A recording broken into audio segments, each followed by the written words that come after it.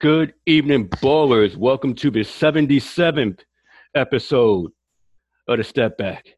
Joel Leon Tompkins, my main man Jacob Moses, and Happy New Year to you and all Yes, those sir. out there.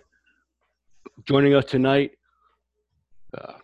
our good friend, dear Life Group, Value Life Group member, Freddie Forte.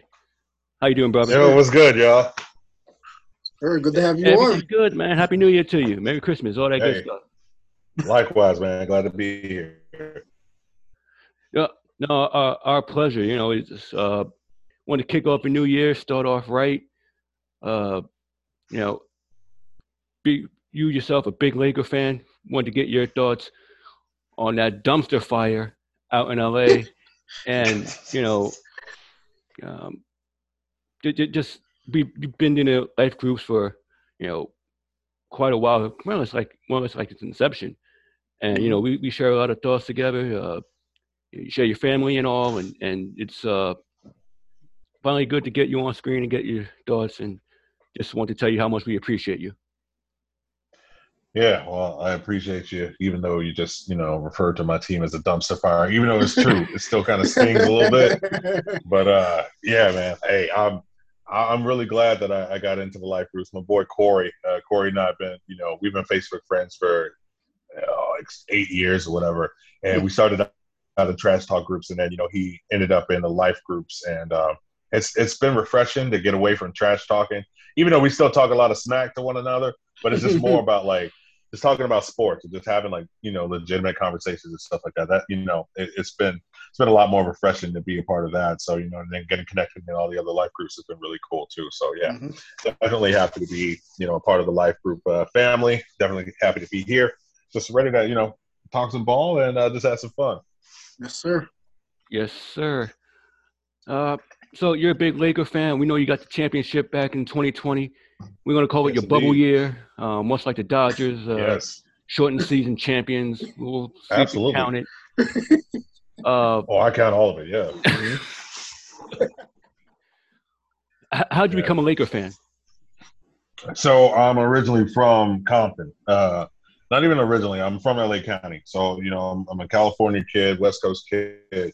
I was not a Lakers fan to begin with. I'm one of those, and it was just really weird. California, especially like LA, in the early 90s, late 80s, early 90s, there wasn't much not even late 80s, early 90s. There wasn't much to cheer for when it came to Lakers. After Jordan, stopped the Lakers, whatever, they were done. Magic retired and stuff like that. Dodgers were trashed since '88. There wasn't much to cheer for.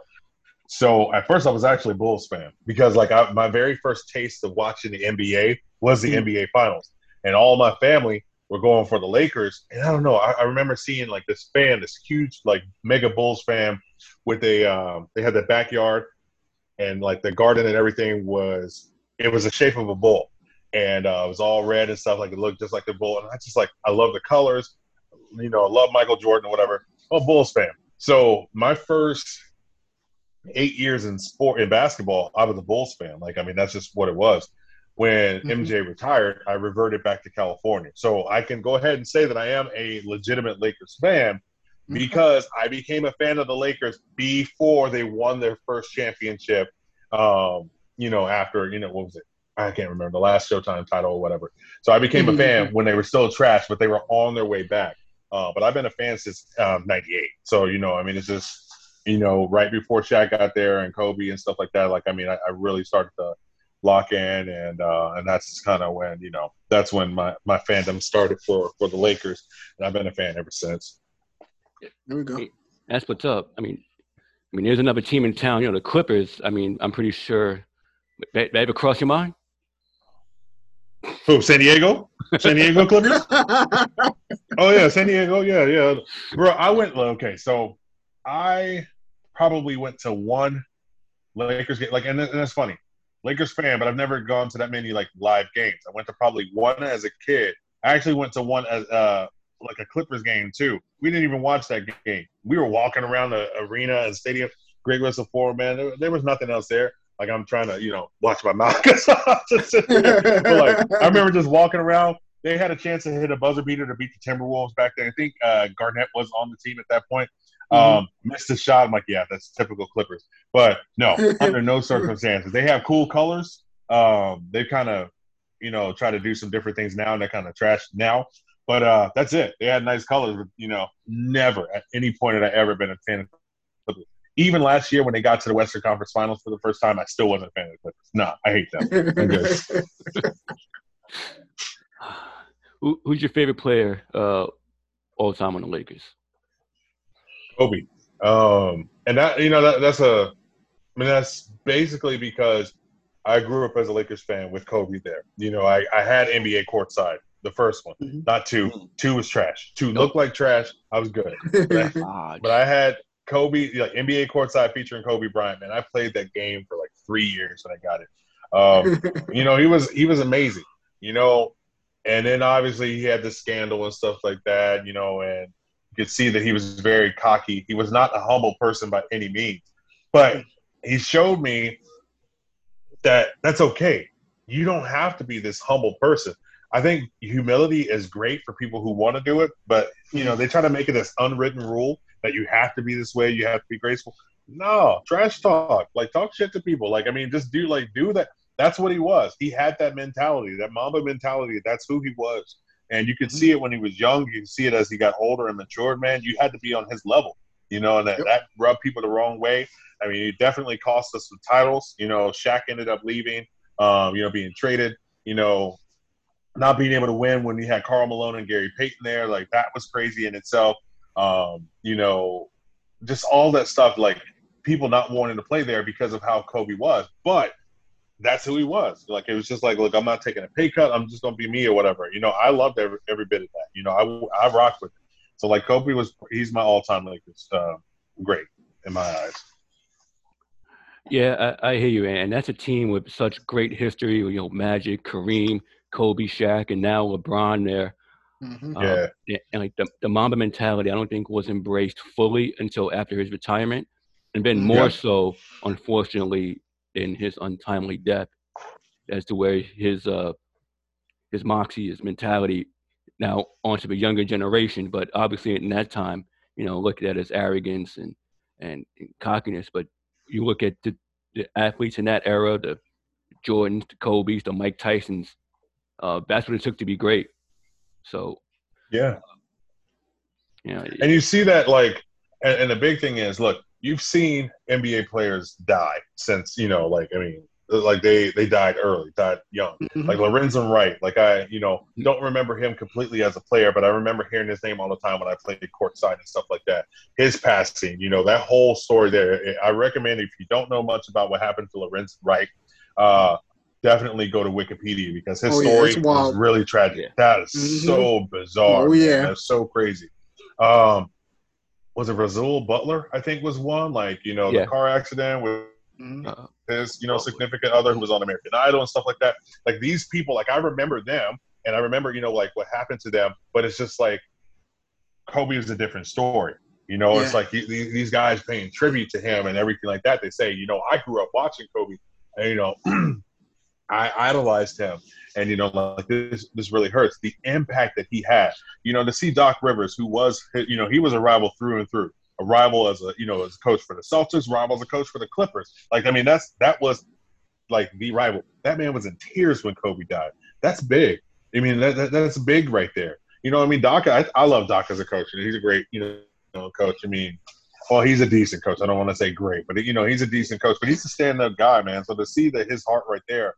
I mean, that was big, bro. When I saw the notification that Kobe died, and I saw that it was TMZ, I'm like, nope, TMZ, y'all are always right, but I'm not doing this one. Like, leave me alone. Like, I tried to click. I went to Wikipedia, because you always got to go to Wikipedia, because that, even though it's not a legitimate source in some people's eyes, they're usually not wrong either. So I saw it, and people were trying to message me and text me. No, I put my phone on. Like, I shut down. I was like, nah, don't talk to me. I don't want. I sat on my couch for the next like 10 hours. Just not. I don't want to talk to anybody. I can't do it. It's it was rough, man. That was a rough moment for me. Like, it's big, I mean. But you're right. Like, that mentality, just knowing, like, Mama's mentality and stuff like that, was embraced so much more after he stopped playing the game, but like you said, definitely even more, after his death. It's just he impacted the game a lot, and it's going to take a while for people to, to kind of let that, die down, man. That's going to be around for a while. Oh yeah. Yeah, it will. And so you win the championship in 2020, get to this year's team, high expectations. It's a big three now of AD, LeBron, and Westbrook. What are your thoughts on this year's team? It's hard because I've come to accept that the level we're playing at is the level that we're going to be at. And that's an unfortunate thing to think. But when you have AD, LeBron, you got Russ, you have Carmelo, you have an amazing group of support players, and you can't win games, and you can't beat teams you should be beating, that's a problem. You could go, try to trade some people, but you made so many deals to where it's not going to be feasible to try to make a trade that's actually going to make sense. You can't trade off, draft picks and stuff like that, because you did that to get AD. You did that to get Russ. You did that to get these players that, they're not necessarily past their prime, but it's just a matter of it's going to be hard to find money to get players that are going to be able to do what they need to do. So you're scraping at the barrel, at the bottom of the barrel to try to find, better players. And you got, like I said, decent players, but they're old. Like, I'm 37. LeBron is a few weeks younger than I am. He's 37. You got these players that are nearing their, mid to late 30s, almost 40. It's not a great recipe to have everybody that age. It's starting to show. Like, there's so many miles on these legs that it's just not going to work. So seeing all these other teams that are doing well or whatever, I'm not jealous because, again, I saw my team win a championship. It was a shortened season, but hell, we didn't have an opportunity. We almost didn't get to see the season complete. So we were able to do something. We had to put it in a bubble. You still had to show up. You still had to play the games, and we had the better team, and we won it. Man, I'm happy. We tied the Celtics with most championships in NBA history. I'm happy about that. Do I think LeBron wins one more championship before he retires or before he ends his term as a Laker? No. Unfortunately, I don't see it happening because we have the players that we have now, and that's basically how it's going to be because you're not going to take a pay cut. AD's not going to take one. It's just that's just kind of where we are. We're going to have to do a massive trade overhaul to get some of these players for that to even be, an option. I just don't see it happening. This is interesting because in the beginning of the season, I was of the logic, like, I defended the Westbrook move, figuring it would take some miles off LeBron's legs. We know Westbrook isn't a shooter, but he's very good at keeping up pace. The rest of the team, DeAndre Jordans, the Dwight Howards, they're old, slow, can't defend pick and roll. And the Lakers have been much better recently using LeBron at the 5. Although I can't see it feasible over a long stretch of the season. But in the offseason, they declined a deal for Buddy Hield, passed on DeRozan. I guess hindsight being 2020, would you have done those moves over Westbrook? I was sitting here excited thinking that, we got the deal for Buddy. I think the Buddy Hield deal was the most viable option. I think that was the best option. And even as you were talking about Russ, I'm sitting here thinking should have got Buddy. In my mind, we should have got Buddy. And then I saw that we got Russ. I'm like, oh, hell, okay, we got Buddy and Russ. That's interesting. I don't see that working, but okay, fine. I was like, oh, no, wait. We got Russ instead of Buddy. I'm like, okay, cool. Russ gets to come home. That's awesome. He's a LA kid. Okay. I feel like I was trying to talk myself into the fact that this was a good deal. Yes, we got Trevor Ariza back. Ariza won a title with us in 2009. It's been forever. That was 11 years ago, man. 10 years ago, like 12 years ago. Like, that was a long time ago. Like, that was not the same player. Like, he was explosive then, and he's still good now, but 12 years has passed since that last title, the last time he won a title. I'm sitting there like, all right, we got Dwight Howard back, but this was a year after, he went to Philly. That whole thing, him being a Laker for a third time, just tickles me. That's funny. DeAndre Jordan, that would have been a good, that would have been a good pickup, 5-6 years ago. I'm looking at these players. We got Rondo. I'm just like, the more and more I'm looking at it, like, we are old as hell. Like, this is not really going to, this ain't going to work for us. And I wanted it to work. I still wanted to work. I don't see us getting past, even if somehow we make it into the playoffs, we get bounced out of the first or second round. It's not going to go any further. We have to make trades to make this happen. It's just not going to work. AD is not aggressive enough to do things. He's finessing shit. It's just he's accident prone, like he's injury prone. Like I said, Bron can't do it all. Like, he's still putting up monster numbers, but he can't do it all. People are letting Russ shoot shots. I mean, that's really bad. You win an MVP, you get a season with triple-double after triple-double, average and stuff like that, and people are just letting you shoot. That's not good. So it's just, they know that you're not going to make shots. So it's just, we're not in a position to win a title this year, and I've come to accept that. And that's fine, because there were years where that's just how it was. I was a fan when we had Kareem Rush, when we had Kwame Brown. Like, I don't know how we ended up with Kwame Brown. We had Kwame Brown. Like, where the fuck does that dude come from? Like, those are the people we had on our team. I remember when we had Julius Randle, like his rookie, his rookie year, and he got injured on his first game and was out for the rest of the season. I remember those years. Like, I've been a fan through some of the craziest stuff, man. So I get it. So I'm happy that I've seen my Lakers win 6 championships, since I've been a fan, but it's just a matter of, I understand at the same time that that's not going to be something that's going to be around. The league is, is growing and evolving, and that's the biggest thing.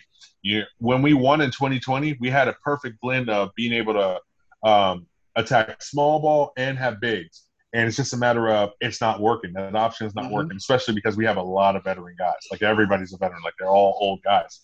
It's just not something that's going to happen this year. I've come to accept it. I won't admit it outside of this podcast, but I come to accept that it's just not going to be our year. That's okay. That's all right. We'll play this tape over and over again. Yeah. Thanks. I appreciate it. No. And also, I just have to add in, we don't call him AD around here anymore. It is Street Clothes. That is his name until he is back and healthy. It is Street Clothes. All right. Yeah, that's true. So, I guess you're going to call him that for the rest of the season, because there's no telling when he's actually going to be back and be healthy. He might be 25% when he comes back, But such a disappointment, man. Like, like last year, that, when he got hurt, we weren't going to beat the Suns anyway, but, like, that was that took the wind out of the sails, like, big time in Game 6, man. So it's just, like, that was just frustrating, thinking, to see us flame out in the first round. I was not expecting that. But to see now that we're probably not even going to make the playoffs, it's just like, okay, that's fine. That's what it was year one of, with LeBron. So it's all good. We got an older LeBron, and we were very fortunate to see a title, take place in LA. So, I'll take that. We'll probably, 3-4 more years of this, and then we'll see what happens. But, yeah. So, LeBron this week finally passing 36,000 points at age 37, year 19. His time, what would you think his legacy would be in LA?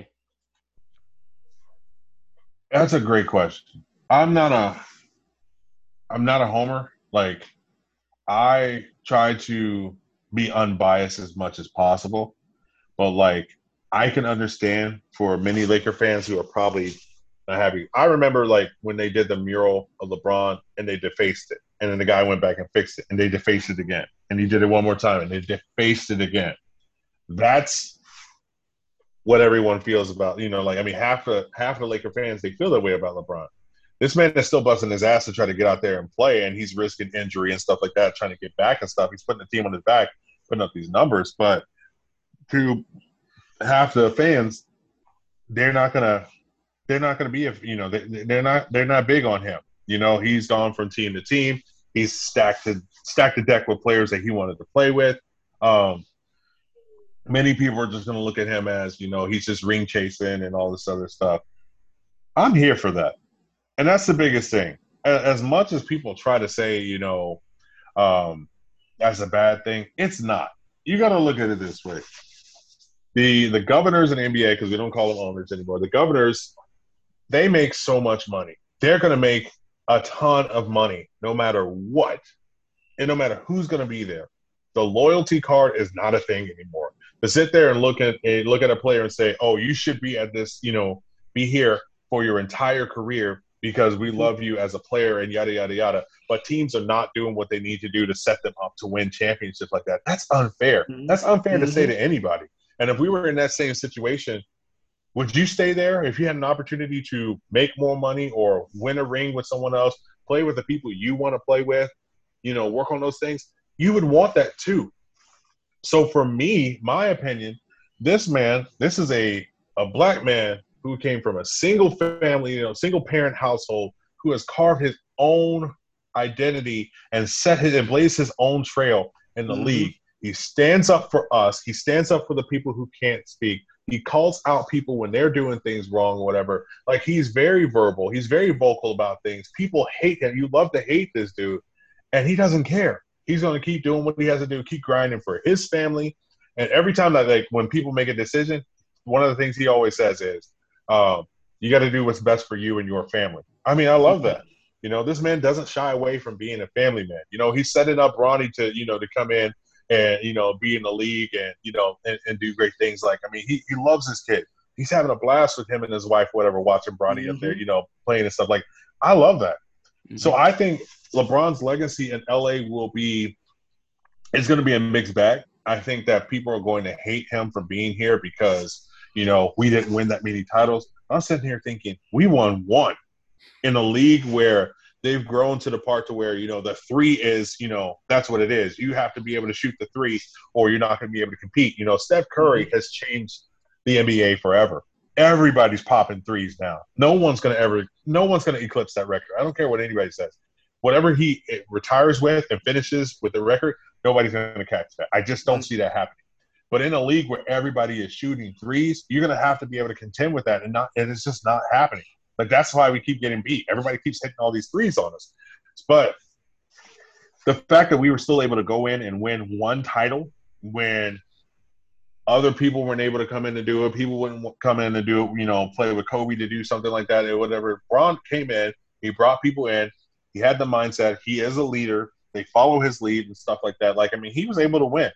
I think his legacy is going to be, like I said, a mixed bag. Half the people are going to love what he did. The other half are just going to hate him because it's LeBron James. And that's just – they've hated him since he was in Ohio, in high school, and they're just always going to hate him. But for me personally, I'm forever grateful for him as a player, him as an activist, him as a human being. I'm just so glad that he came to my team. I wanted him to join my team when he made the decision. But, hey, he went to Miami. That's fine. But I got to cheer for him. I didn't like LeBron in the beginning. I hated him.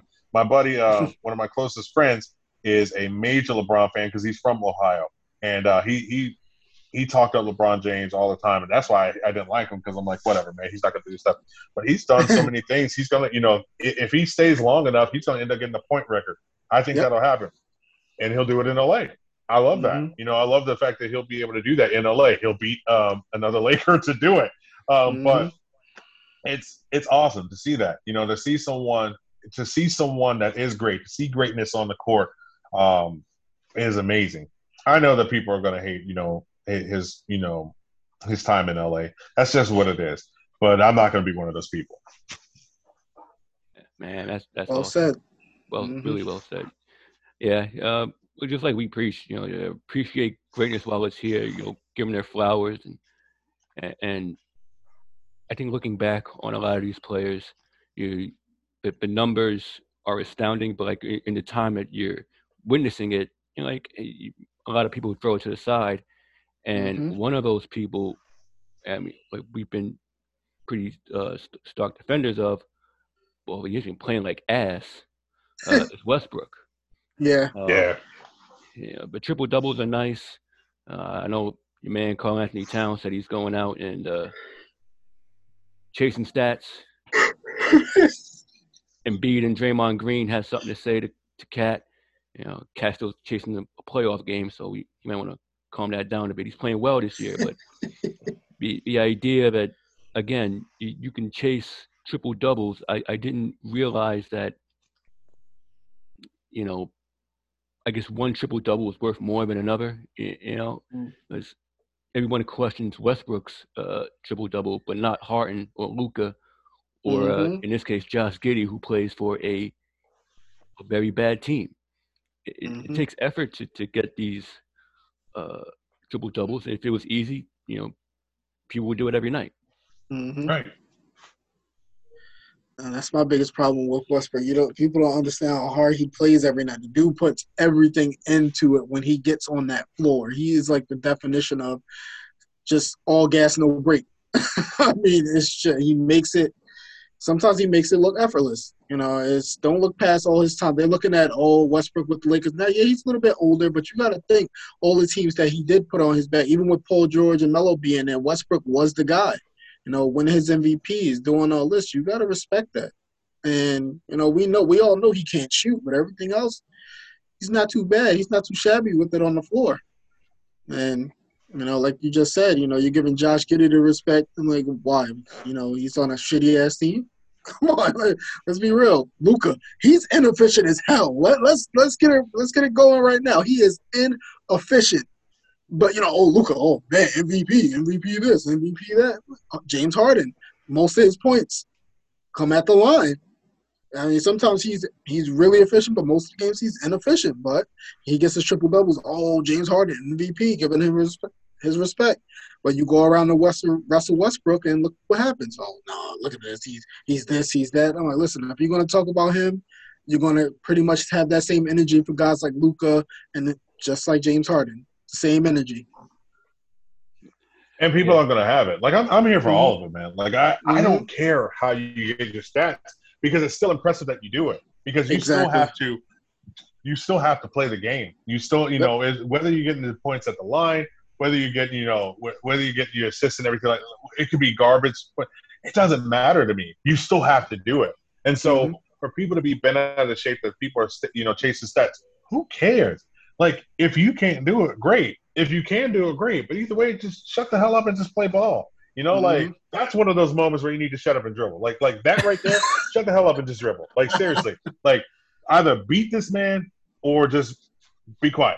Because the reason why he's able to do it is because people can't, you know, like, you can't stop him. Because if he's still getting the triple-double or whatever, regardless of how it's happening, you're not effectively able to shut him down. He may not be able to shoot, but he's still getting it. So chances are you probably need to do something better to kind of shut him down altogether. And if you can't do that, okay, just, you know, chalk it up to he was just better than me and then just move on.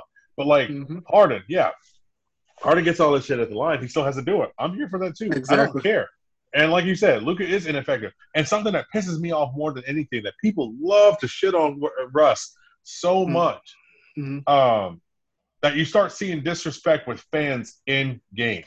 That's the thing that pisses me off. The same people that are sitting there shitting on Russ are the same ones that are in the stands talking shit to the, you know, to the players. Like, that's disrespectful. And fans really gotta, like, they really need to chill. We don't need another Malice in the Palace. Like, I mean, seriously, like, leave these players alone. They've been itching to punch you in the mouth, like, you know, for a long time. Like, leave people alone, man. Like, I mean, Russ, he comes in, he plays the game, he plays with heart. And, you know, and there's not anybody on this team that have negative things to say about him. So if they're not saying anything negative about him, what the hell do you have to say negative about him? Like, move on. Like, chill out. You got, you know, like, I mean, it's just unnecessary. There's unnecessary drama there. And Cat, you know, he needs to shut his ass up. Just do what you got to do. Do your part.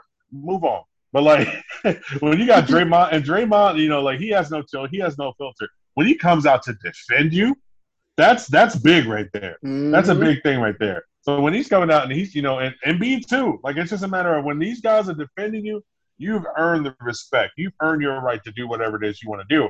The only options you have is either let him do it or shut him down. And that's it. He's just upset because, you know, he's not able to do whatever. Is not getting as much recognition. That's because Russ has just been doing it a lot longer. It is what it is. It's cool. You know, like, I mean, it's just, they're doing too much. They really are.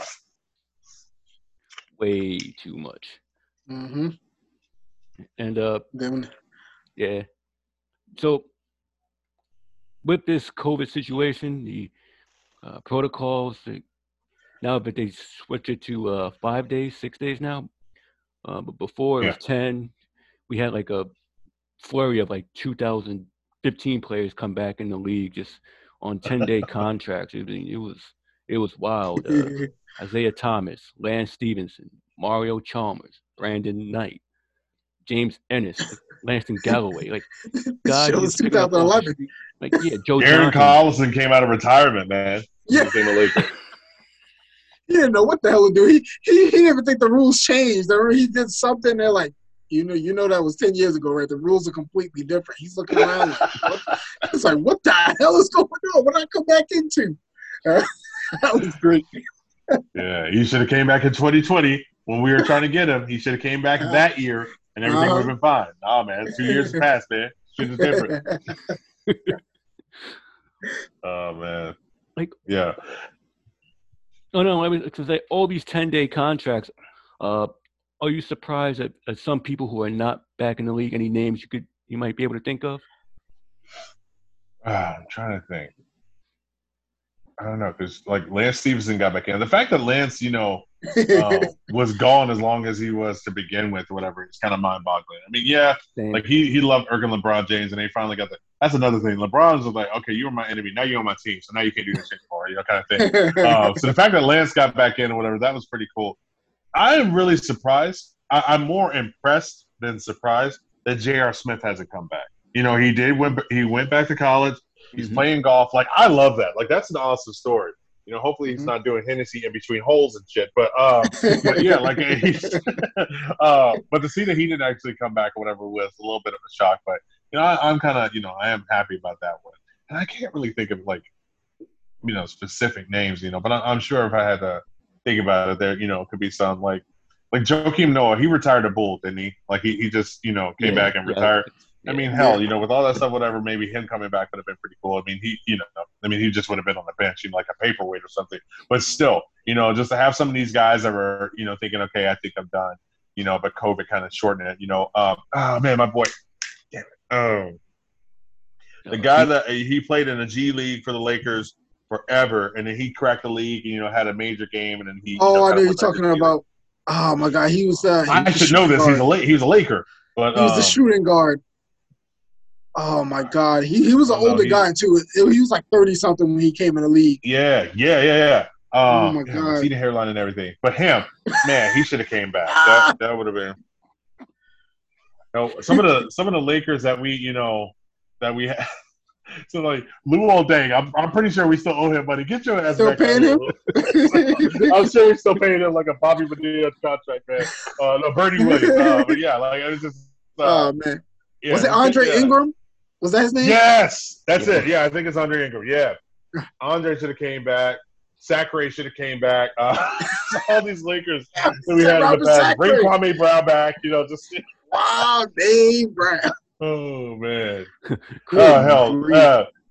Put Javaris Crittenton on parole. Let him come back, play 10 days, and send his ass back to jail. Oh man! Work release. Yeah, absolutely. Like the replacements. Oh man, that would be funny. Carlos Boozer. I mean, you got a shitload of guys that came back. Good Lord. Nick Young, where he at? Yeah, Swaggy P. I thought he was coming back in 2020. Nope. Nope. Bring him back. Bring back Garrett Fisher and Matt Barnes on the same team and see how that goes. Somebody getting shot. Somebody getting killed. It ain't been no other way. You got him, Kwame Brown, Derek Fisher. It's a fight. Yeah. That's it. Bring back Gilbert Arenas. Yes. Bring them all back. Gilbert Arenas, that would have been a squad. Oh man. That would have been Showtime for all the wrong reasons. Or Knox. Right. NBA edition. Oh man. Oh, that was good. Yeah. Good question though. Man. So, Rondo's been traded to Cleveland. Part of the Knicks got in on a 3-way deal. Denzel Valentine. We hardly knew you. Big bomb. Right. Seriously. It was funny is we had Robert on a while ago, and he was great. Mhm. We got to talk about the '70s and all the players we reminisced about. 'Cause I think that was the week we covered the '70s, and Mhm. we going over the old Chicago Bulls. And I mean, he had nothing but glowing things to say about Denzel Valentine. Yeah. Thank God. I honestly, that's the kind of the wrong stories that I happen to get at work. That just it kind of threw my day. I'm like, I look at it. What that motherfucking Chuck? That's what I said. I'm glad nobody can hear me in my office because that was exactly what I said about this motherfucking Chuck here. He take one goddamn out of pocket shot. Tibbs better get his ass out that damn arena. But I kind of knew they were going to release him anyway, so it was whatever. Yeah. It was kind of like the KP trade. I think you were the one that told me. I was just like, are you kidding me? Like, what is going on? I mean, I still call him Sharman to this day, but that shit kind of hurt. Rondo going to Cleveland to take Rubio's spot, who unfortunately went down for the season. But the Knicks getting Valentine, that's not the story. Kemba Walker hurt, Derrick Rose hurt. Looks like they're in again searching for a point guard. What are they looking at? Now, there's a lot of talk. I don't know, you free John Wall or bring in Malcolm Brogdon, De'Aaron Fox. Any of these names might be feasible to you. De'Aaron Fox would be interesting, but then of course you're giving up Obi. You got to give up first round picks. The two I really, of course, I'm gonna say my guy Dame, but I know that ain't happening. That back and forth that ain't ever going in. But it's a name that really I've been looking into, DeJounte Murray, because I really think they can peel that kid away from him. And he great defensively. His offensive game is starting to pick up. I would not mind him on the team. If you want to take the veteran route, like we talked about in the chat, like John Wall, but that 44 and 47 million, that just ain't happening because those salaries ain't gonna match. So that's a no-go. Honestly, it's not much. You have to go to trade route. It's not like you can pick somebody, or you can stay the course, let quickly see what he can do, let him run the team, see what he can do. You got Grimes, you got McBride, you got guys that can probably run the offense or let Alex Burks run it. But I think they're going to – if you want to make that playoff push, you're going to have to make a trade.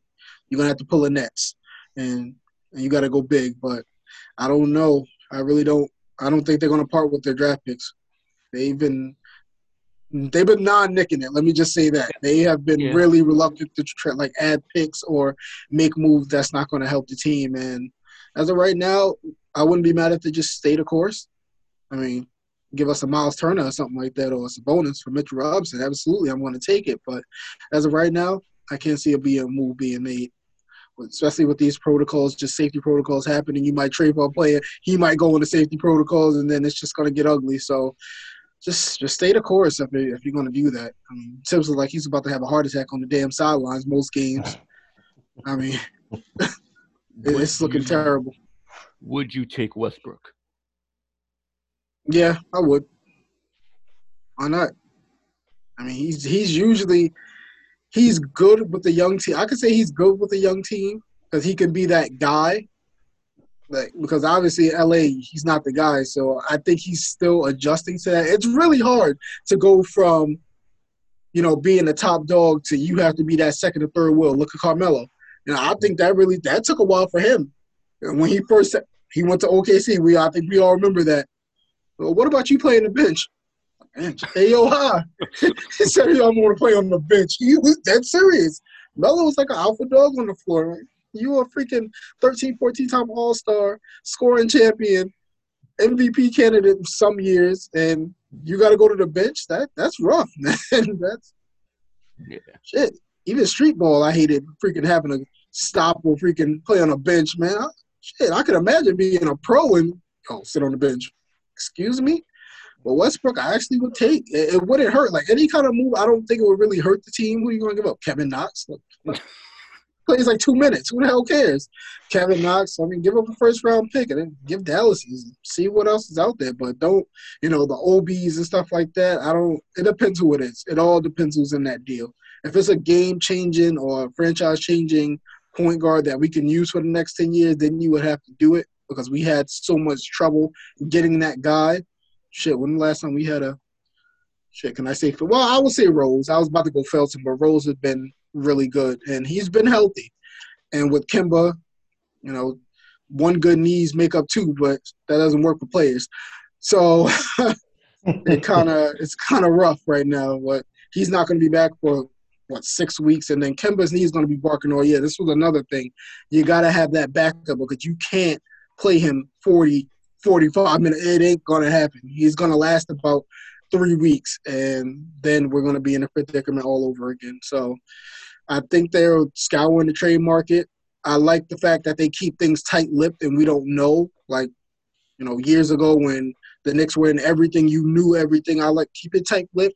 If it happens, then it comes out. But I like what Leon Rose and World Wide West is actually doing. But it's looking bad right now, but it's early. A lot of teams, Hawks, Lakers. Lakers, I still think they're going to be middle of the pack. Everybody gets back. I cannot see them not going to the playoffs. The Knicks, I gave them 8th seed last year. 7 to 8 seed. Best case scenario. That's what I thought. Hey, we got the 5th. We got the 4th. I'll take that. Yeah, absolutely. We overachieved. Damn right. I was happy as hell. Damn right Knicks tape was back. Goddamn, we bonging it everywhere. But as of right now, it's early. I'm not nervous yet. Give me 2-3 more weeks, get back to me, see what happens. But as of right now, we got the Hawks playing crappy, the Hornets. You got so many teams underperforming right now. We're treading water, and I hate that freaking term. Can't stand it. I mean, that's the best thing to do in the COVID era, though. Just kind of just sit there, just kind of watch everybody else kind of just fall to the wayside or whatever, and just start making your way up. I mean, hopefully the Lakers actually get that fucking memo, but I don't see that happening anytime soon. I just don't see it happening. Oh my God. I really do like that Fox and Murray. I really like that Murray idea. That's what I said. I like Murray. Like, I know I gotta go to James. I mean, Westbrook. It depends. If you give up absolutely like nothing for him, and it's just he's just like, of course you're gonna say. Would I like to see McBride? Absolutely. You know why? Because I'm more about giving the young guys chances. But you got to start thinking about who else you can use. Who else is out there? You got to go to the G League, or you can get Burks back in there. But I would let Quickly run it, and then McBride. See what you got to see what these young players have right now. This is the perfect time. We're not going anywhere yet, but let these guys. This is what we mean when we talk about player development. These are the times that you do it. We're not a top team. You're not really going to lose much. They get enough time to play, see what they have. Deuce, he can play defense. He has a nice three-point shot. Grimes, 3-and-D player. Give these guys some chances. Like I said, I wouldn't be all mad. If we don't get Westbrook, would I be mad? No. But IQ, we got three-point guys that's more than able. So if they're going to run with that, I will be happy. It just goes away from the rhetoric that the Knicks don't care about player development, which has been that way for years. So if you're going to start, do it now. Yeah, and the idea of holding on to young guys for, I guess, for the right person sometimes can backfire as well. I mean, look at the Lakers with, Quentin Tucker. They failed to trade him for Lowry. They failed to trade him again this offseason. And now his trade value is at an absolute low. So there are times when you have to pull the trigger. I'm not saying you're giving up RJ and Obi, but if you're looking towards the future, a younger point guard like a Murray, or if you're on the cusp of, top 3, top 4, you can add some free agents. If Westbrook can attract a free agent to New York, because he does have that star power, it would be something to consider. I know RJ's a top 5 pick and top 3, and Obi showing some flashes. We'll see what he shows now with more time on the floor. But holding on to young guys it could be just as detrimental as trading for old guys. I mean, you got to look at Oklahoma City. They have 387 first round draft picks. Mm-hmm. And I'm sitting there like, what the fuck are you going to do with all of those? And like, you know, just kind of holding on to them, but they keep trading players and getting more draft picks. And we're all just sitting there like, okay, at some point you're going to do something, right? Yeah. And we're just sitting there kind of still waiting for whatever it is they're going to do. And they're not really doing much with it. So it's just like, what the whole point? Like, are you just like collecting them because you have a collection? No, this is, you know, this is my gun collection. This is my hat collection. This is my draft pick collection. What the fuck are you going to do with those? Do something with it. You know, it's just like after a certain point, it's not baseball. You know, baseball, you stockpile these up because you're going to make this blockbuster deal and you get this, you know, franchise player, like, you know, life-changing player and everything like that. With the league, it's not, I don't know. It just doesn't work that way. So sitting here and watching Oklahoma City with all these, it's like, okay, something needs to happen. I do agree that, you know, with the younger players, they're going to circle back around to some of these teams. So, you know, giving up on the quote unquote, giving up on them now is not necessarily going to be that bad, you know, the thing, because some of them are going to journey around to other teams and eventually find their fit or whatever. It's just going to take a while. But if you don't pull the trigger on some of them now, you're sitting here thinking that, you know, okay, especially for teams like the Knicks, they haven't won a championship in forever. You know, you're at a point to where it's like you need to make some decisions now because next year it could just be like you said. Last year you guys were, you know, near the top of the seeding in the playoffs, and this year, you know, you don't know. You know, it could be hit or miss. Your window closes pretty quickly for teams like this. You got to take a chance. Otherwise, it's just going to be like, okay, what if? And that's just, you know, at this point, a lot of teams need to be considering that. Get rid of some of this young talent to try to, you know, put some of these old, you know, these veterans together and see if they can gel together and see if you can do a playoff run. I mean, that's what you really need to do because you're not beating the Golden State Warriors and the Phoenix Suns and the Bucks and stuff like that. You got to think of something outside of the box to try to contend. Otherwise, you just need to tank the season and just try to get, or be Oklahoma City and just 92, you know, draft picks, you know, per year and just don't do shit with it. You know, you got to do something. Yeah, I agree. I'm still on the belief that Oklahoma City is going to cash out those picks for some stars or something. I still think it's Ben Simmons, but at this point, 2-3 years down the road, they have to cash out on these picks because it's pointless to hold like 55 to 70 picks. It's useless. But on the same token, like you mentioned, Brooklyn, they cashed out their guys for Harden. And we will finally see Scary Owls in effect this coming Wednesday as Kyrie returns against Indiana, only playing road games due to the vaccine mandate here in the city. But, you know. Road act. Yeah. I mean, Karis LeVert, you knew was a star, albeit injury prone.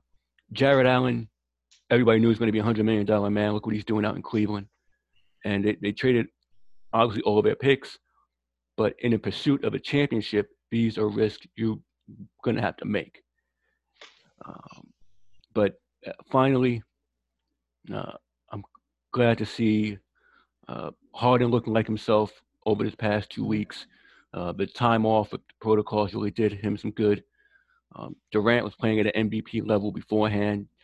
So he's coming back into the fold, and I'm sure Kyrie and these guys, all the chemistry are going to come in, just hit the ground running and really get off these past couple games where they look lackluster and taking their opponents for granted. I mean, they lost to a Clipper team where they were up by 13 in the fourth quarter and no Marcus Morris, and Eric Bledsoe led a 10-0 run in the fourth quarter. Eric Bledsoe.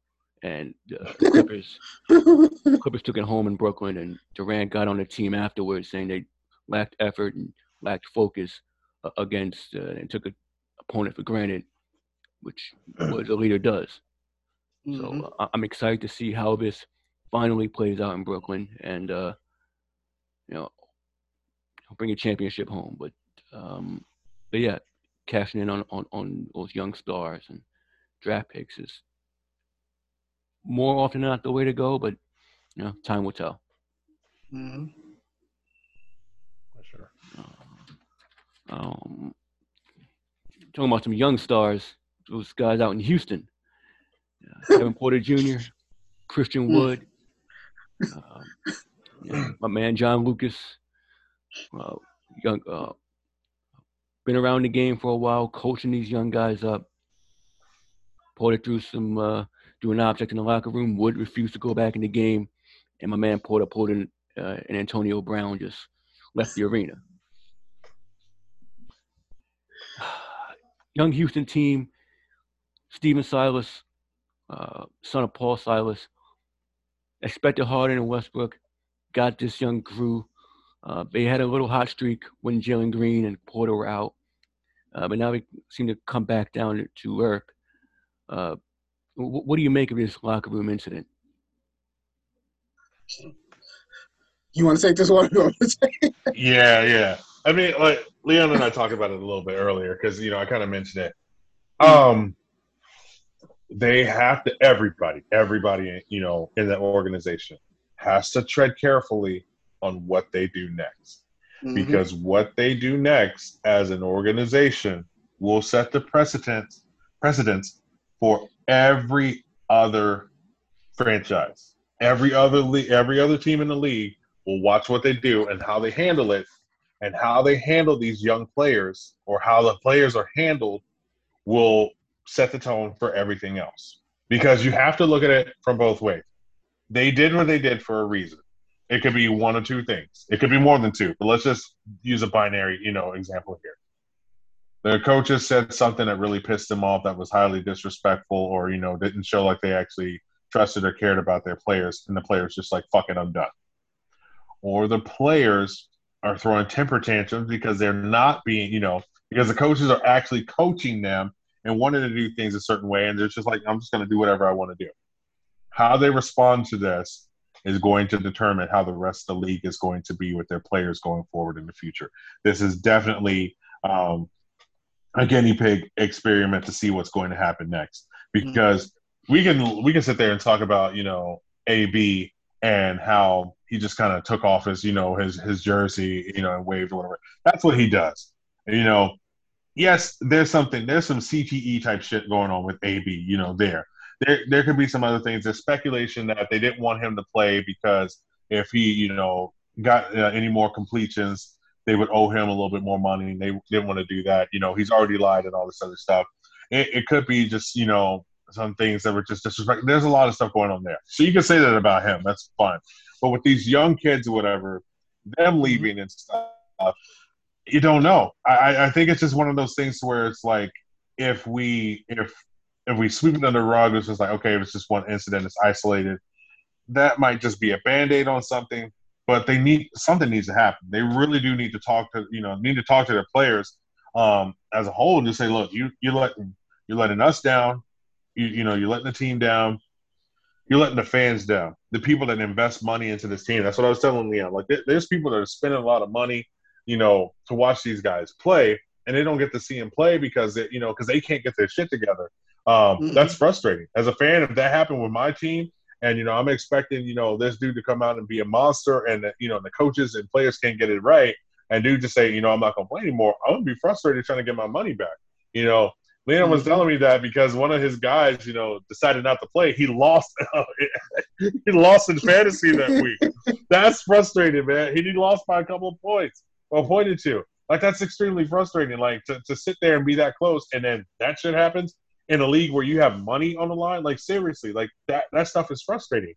They got to get it together, and they need to make sure that they do it the right way. That they take time and think it out and figure out exactly how to handle it. Otherwise, again, you're going to see you already got Ben Simmons here who's not playing, personal reason, injury, yada, yada, all this other stuff, doesn't want to play. It's already been like that. But now people are doing it mid-game, and that's dangerous. That's dangerous to other teams that are trying to make a push, other teams that are trying to, make an impact and stuff like that. Like, they could be trying to force the hand, trying to get out of the team. I don't know. I really don't know. But they really need to tread carefully on this one, because it's definitely going to, it's going to set a tone for the rest of the league.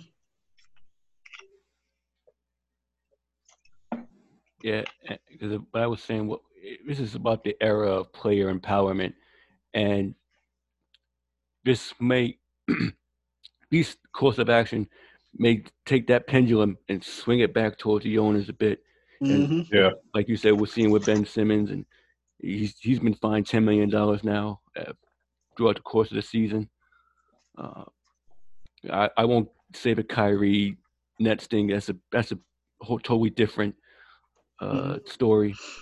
But Goran Dragic. So story with that, traded to Toronto, never reported. Yeah.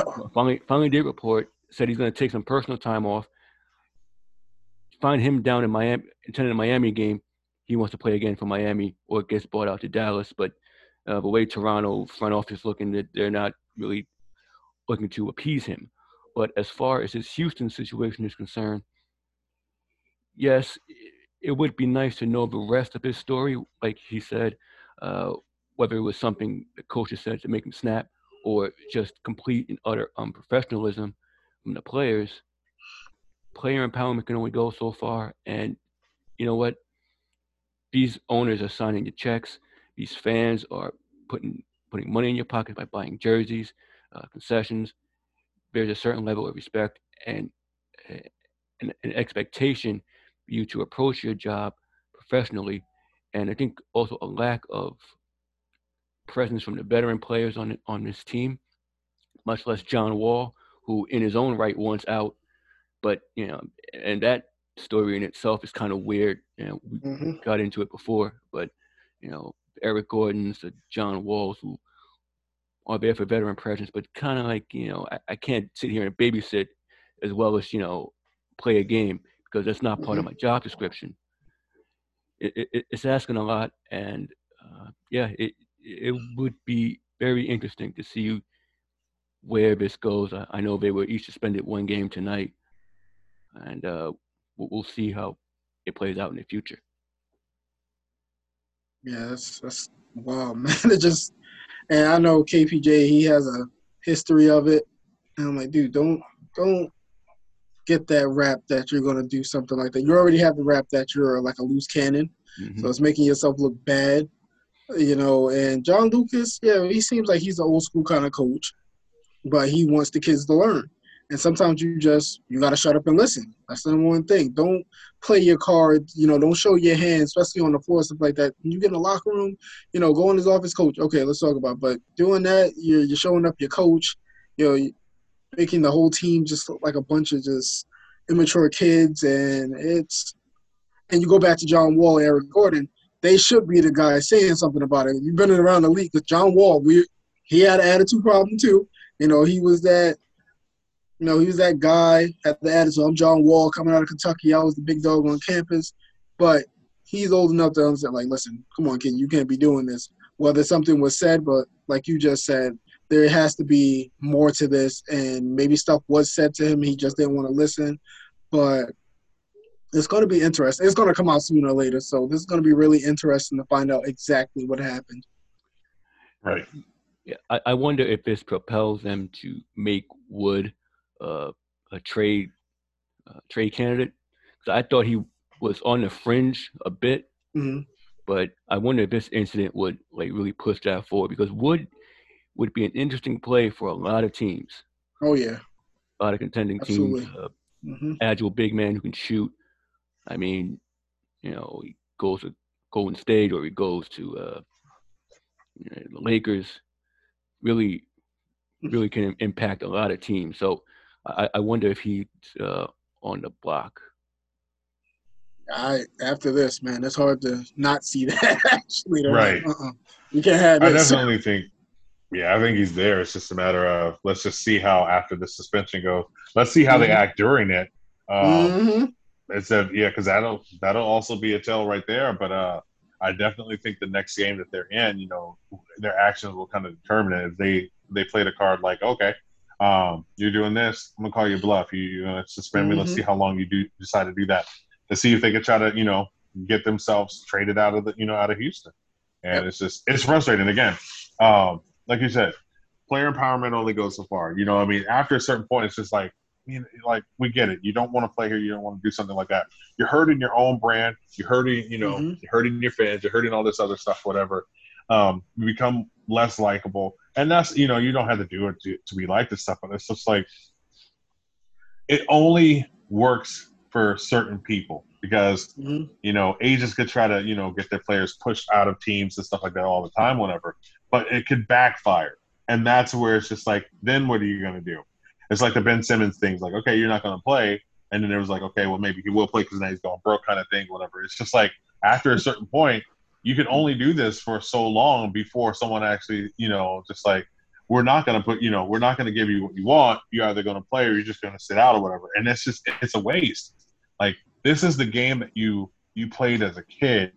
You remember you spent so many hours a night, playing with that, rigged up basketball hoop in front of your garage, shooting day after day. You're doing what so many people like me wished I could have did, kind of thing, whatever. And now you're just like, fuck it, I don't want to play. I'm just going to do whatever it is I want to do. Like, I'm not mad at you. You got to do what you got to do. But those kids that, idolize you and stuff like that, they see what you're doing. You're breaking their hearts, man. After a certain point, you do have to remember who you're playing for. I'm not saying that you have to have loyalty to anybody by any means, especially not the Governors. But, like, remember these kids. Remember these kids who are watching you and enjoy you and stuff like that. Like, I mean, it's just like you're seeing your superhero decides, like, fuck it, I'm not going to save the world kind of thing. It's frustrating. And it can get frustrating, especially with these young kids. Like, I mean, this is just figure out what's going on, serve your suspension, talk to your players, like, man up, figure out what you need to do to do whatever needs to do, and then just do it. Otherwise, it's just like, literally, you're just wasting time, whatever, and it's just going to frustrate everybody. Everybody involved is going to be frustrated. Get past it, and let's just go on and have some it's about play some ball. Yeah, man, that's what it's all about, man. Just playing ball. We do this growing up as kids. Now we just made money for it, and I guess a lot of emotions get in the way and a lot of expectations, and also I get that aspect of it. But yeah, it's disheartening to watch for the most part. Yeah. Now,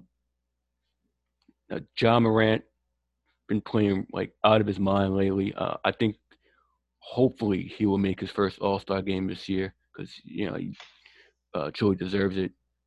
But big time players for a small market team, I think sometimes can go underappreciated, even in their own market. And remember, the Grizzlies were on a 12-game winning streak, and then Morant came back and they lost like 2 or 3 in a row before his 40-point outburst past couple games. And I guess the fans said it would better with him sitting out. When then last year we were chanting MVP. So it's just fans more or less being fickle. What have you done for me lately type deal. But I don't think it goes unnoticed when it's time to make a decision in free agency. For the most part, when they try to keep these small market teams try to keep their guy. Mm-hmm. It's kind of like the Julius Randle thing. Like I said, I'll get mad at him, but I'm not going to forget that the dude was the most important part of our team. Most improved player for a reason. The dude killed it on the floor. You don't forget stuff like that. All players go through tough times. Most players go through tough times. He's not MJ, he's not the Dirks or KGs. Those guys were just generational talents. But he's going to let him fight through it. We'll see what he does after that. But, yeah, Ja Morant to say, Ja Morant, we were better without him. Yeah, okay, let's not forget when you drafted the guy, he pretty much put life back into that whole grit and grind thing and made your team relevant. But people – short-term memories some fans have. But that's how it goes sometimes. Fans are fickle as hell, man. Like, and that's extremely frustrating because you go from – look at my fan base. Lakers, they hated when LeBron got there. They hated that first year. They loved him and AD and all that stuff. That second year when we got the championship, didn't do stuff last year, and they're pissed off again. It's just like, man, we literally just won a championship within the last 3 seasons. Like, I mean, we played 2 seasons within 1 year and won a championship in one of them. Like, y'all get bent out of shape out of the craziest things. The small market teams are really frustrating. That's why, like me, the thing that pisses me off more than anything is when these small market teams give these lifetime contracts, like these crazy deals to players that they know are going to walk or end up somewhere else. It's just like you're doing that, and obviously you're doing it because you want a player to stay, but you're not going to be able to build a team around them. you literally just sunk your team. Like John Wall getting all that money. They didn't really do much of nothing. Now he's gone. Now nobody's going to be able to trade on those, contracts and stuff like that because it's, it's too much money. Dame Will, like his contract and stuff like that, like, paid him a lot of money to stay and didn't build a team around him. Like, look at Milwaukee. They actually did a decent job getting good players around Giannis, and they won a championship the next season. That's kind of what you're wanting to do. But if you're just sitting there and you just have the same players, you're not willing to do what you got to do, it's not going to go anywhere. But the fans to get mad at the ones like Ja Morant and, and Dame and these players like that who are actually doing a damn good job, they piss me off more than anything. These are the casual fans who are just like, oh, we're not winning. Oh, it's because of this person. Really? Y'all are a better team without Ja Morant? That's fine. Yeah, I kind of felt the same way with Giannis in 2020 when they won those games against Miami or whatever when Giannis was hurt. They didn't win much when he was playing. They were actually winning the games when he wasn't on the court. And it's just like, that's not fair. To sit there and make it seem like, oh, it's good. No, it's just a matter of sometimes teams click better because they know they have to give their all more because their star is out. That's why they're able to get some of these games. Sit there and just make it seem like, John, like literally this dude just, won a Rookie of the Year a couple of years ago. He's balling out of his mind. And for people to sit there, and shit on this man, like it makes absolutely no sense. Like I said, fans get on my goddamn nerves. My fans get on my nerves so much.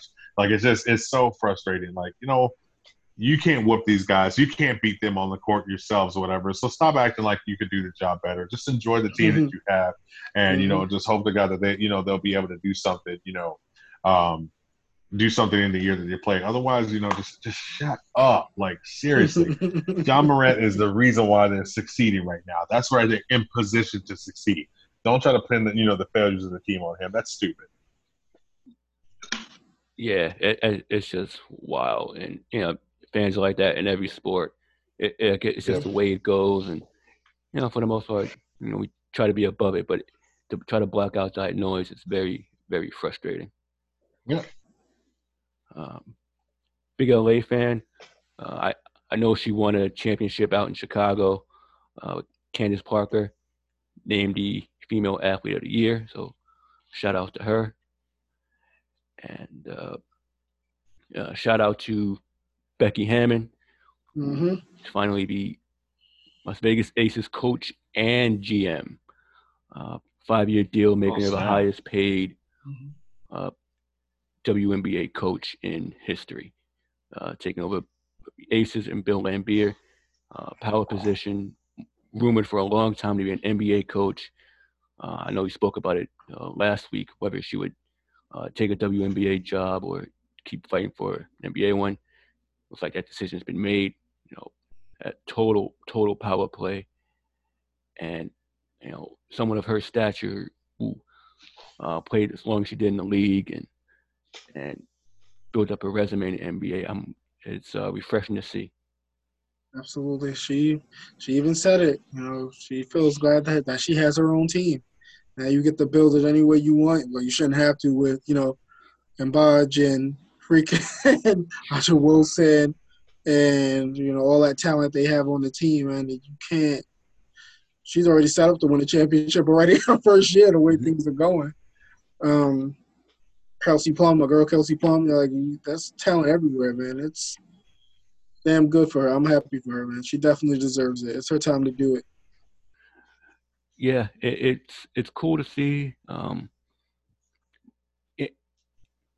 Now in the past, 2-3 years, we've seen females in high-ranking positions, owners and GMs and coaches along the sports landscape, and it's something that I guess obviously a few years ago would have never thought would happen.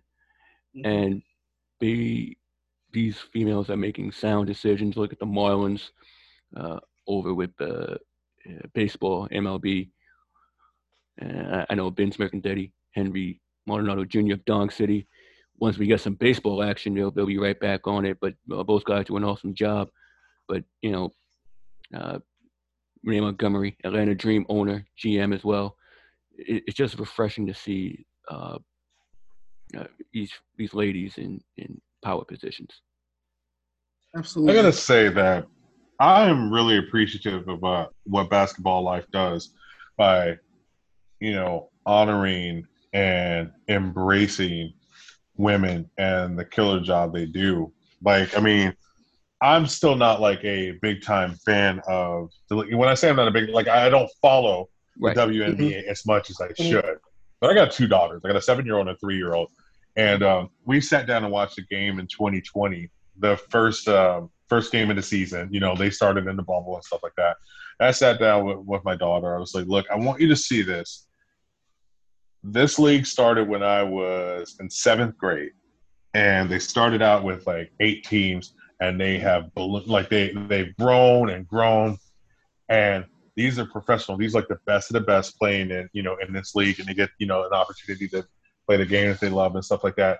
She wasn't into it as much as I was. Like, she liked it for a while, and then her attention Hmm. span was just like, I'm gonna go do something else. But just being able to sit my daughter down and show her, like, look, these are women that are like killing it and everything like that. So you go to Becky and see, I was sitting here. I was talking with, I worked at a Boys and Girls Club this past summer, and I was telling the boys in my group, was like, look, keep an eye out for this name here. She's going to be a coach in the NBA one day. She's going to be a head coach in the NBA one day. Just wait. And I was rooting for her. And at first, when I saw that she took, the Aces job, I was like, oh man, it's kind of a letdown because now she's coaching women's sport. And I had to stop myself right there. That's not a letdown because she's still an amazing person, an amazing coach, and she has a great opportunity to be able to coach this team. And she gets to be a GM. She gets to set the tone. Like, she has built herself up so much so that she was being considered for a job in both leagues at the same time, Mhm. simultaneously having an opportunity to be considered for both sides. That's incredible. That means, you're doing one hell of a job for you to be considered in either of them, but both of them in the same, like within the same, like, time span or whatever. That's really good. Like, I'm happy for her. I think that'll be great. Do I think one day she might be able to, parlay that one time, like, and push it into an NBA job? Maybe. I would love that. I still want to see a woman be a head coach in the NBA. We have women referees and everything. I think it's great. It's great for the league to have diversity, to have inclusion, to do these things, and to not be afraid of it. So many times, the reason why we don't do these things is because of fear. What'll happen if this and this and that? If the person knows their shit, it doesn't matter whether or not they played in the actual league that that you played in. If they know what they're doing, let them Mhm. do it. That's how it should be. I mean, hell, like, I mean, to see um, the person in the front office in Miami, kind of, move up the ranks, that's great. That's an awesome story because they know what they're doing. And that's how it should be. But we just kind of turn it because, oh, they never played the game. Like, there's still so many chauvinistic people, like, and you see it sometimes in some of these groups. I'm not an admin in these groups, so I can just say it. Like, in baseball life, like, you start talking about women doing stuff, and it's just like, anytime you mention something with inclusion, you see these random motherfuckers who never post ever come out of nowhere, and they just start typing these poorly misspelled defenses of why everything is fine the way it is. And like, no, it's not. When you start including other people who love and appreciate the game as well, that just may be slightly different than what the norm is, that's when you know the game is getting better. That's when you know it's evolving. So, yeah, kudos to Becky for being able to land this job because it's amazing. Women are doing amazing things, and it's about time that we start recognizing them for the killer shit that they do. Mhm. Agreed.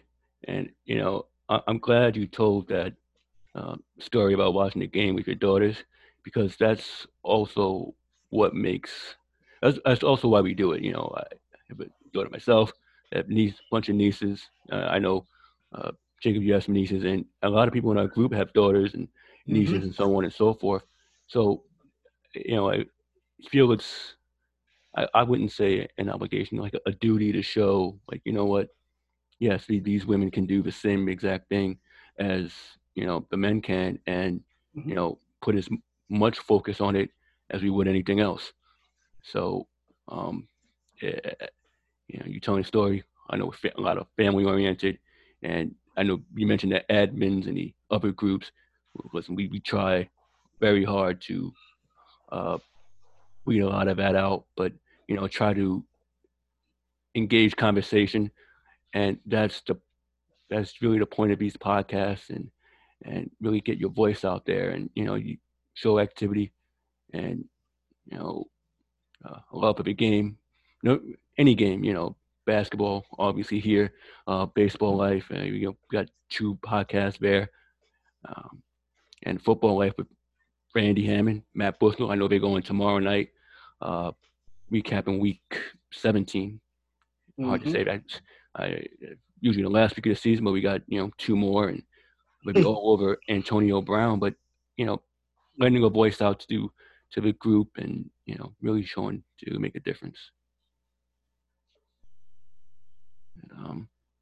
It's been really good, man. And I know Freddie. Listen, I hear you have. So Christmas has been over. I know it's a time for chocolate. I know you. I have been great reviews about your chocolate, man. Tell the audience about it, man. Yeah, Jakey. I appreciate your business, man, and no problem. I'm glad I was able to make it right, because I know the first time I got it to you didn't go so well, but I was able to kind of turn it around.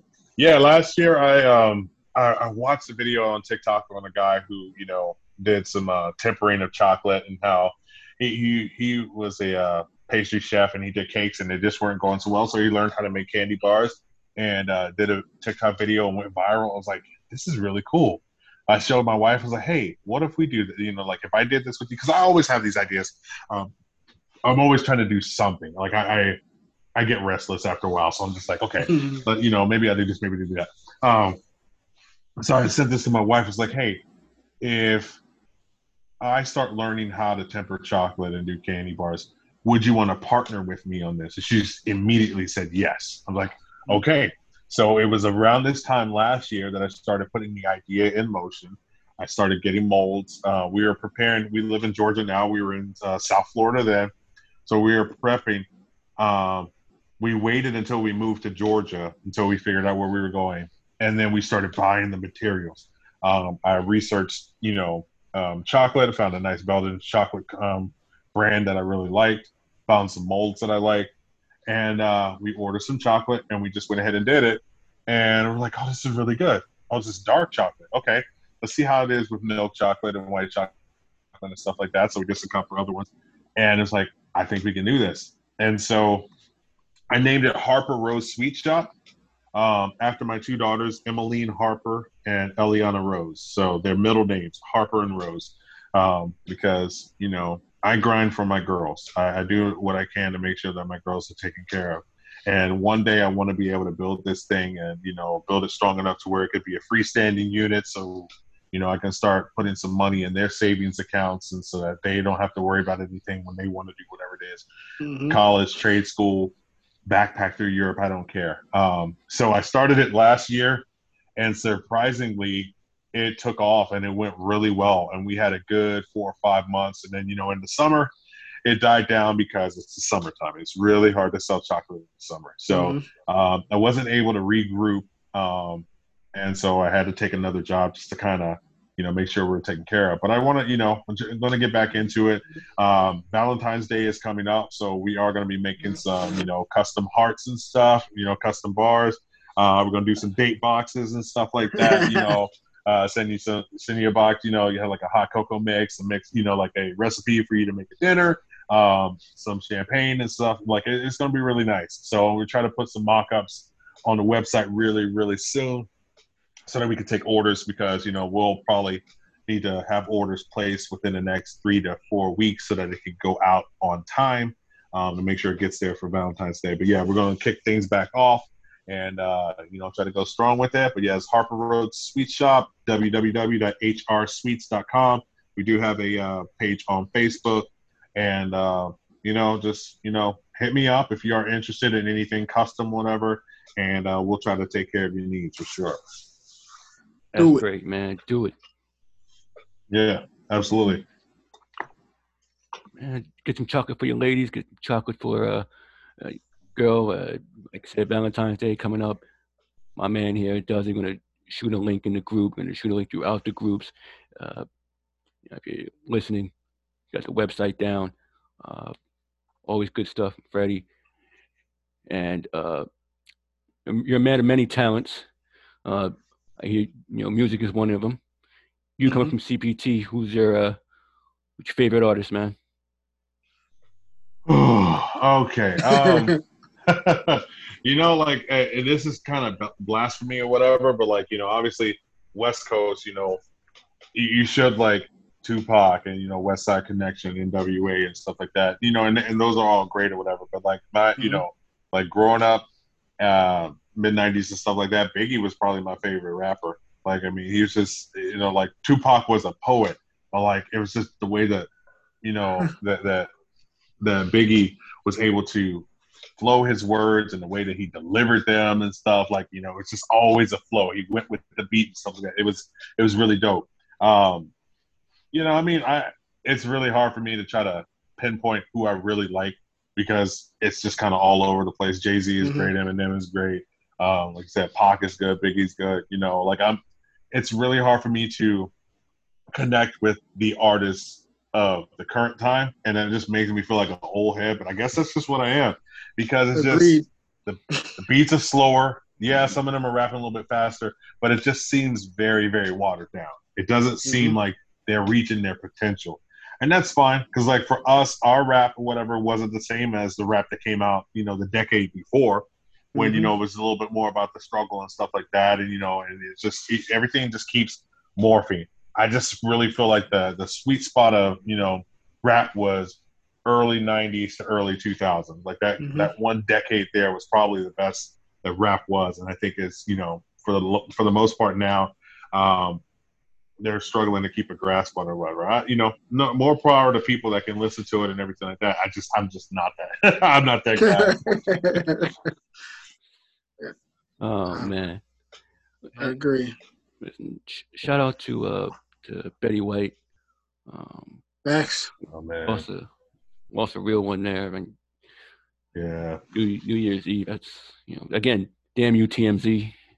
Yeah, seriously. They really keep like revealing this shit way too early. Like, y'all need to chill out. Mhm. Like, they broke my heart with Michael Jackson. They did it with with Kobe, Betty White. Like, it's just like, okay, y'all are too good at your job. Like, calm the fuck down. But like that one hurt. I mean, that one hurt a lot because we're sitting there. All right, she's almost 100. She's almost there. Mhm. Bam, dies. And I thought it was a joke because for years it was Betty White dies at home, but it was DYE. Someone's just kind of making a Mhm. joke, whatever.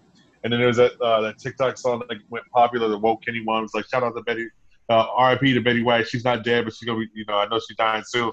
Mhm. Why are you foreshadowing this stuff? Like, shut Like, your don't play. ass Like, up. that's one not to play around with. Yeah, exactly. Shut the hell up.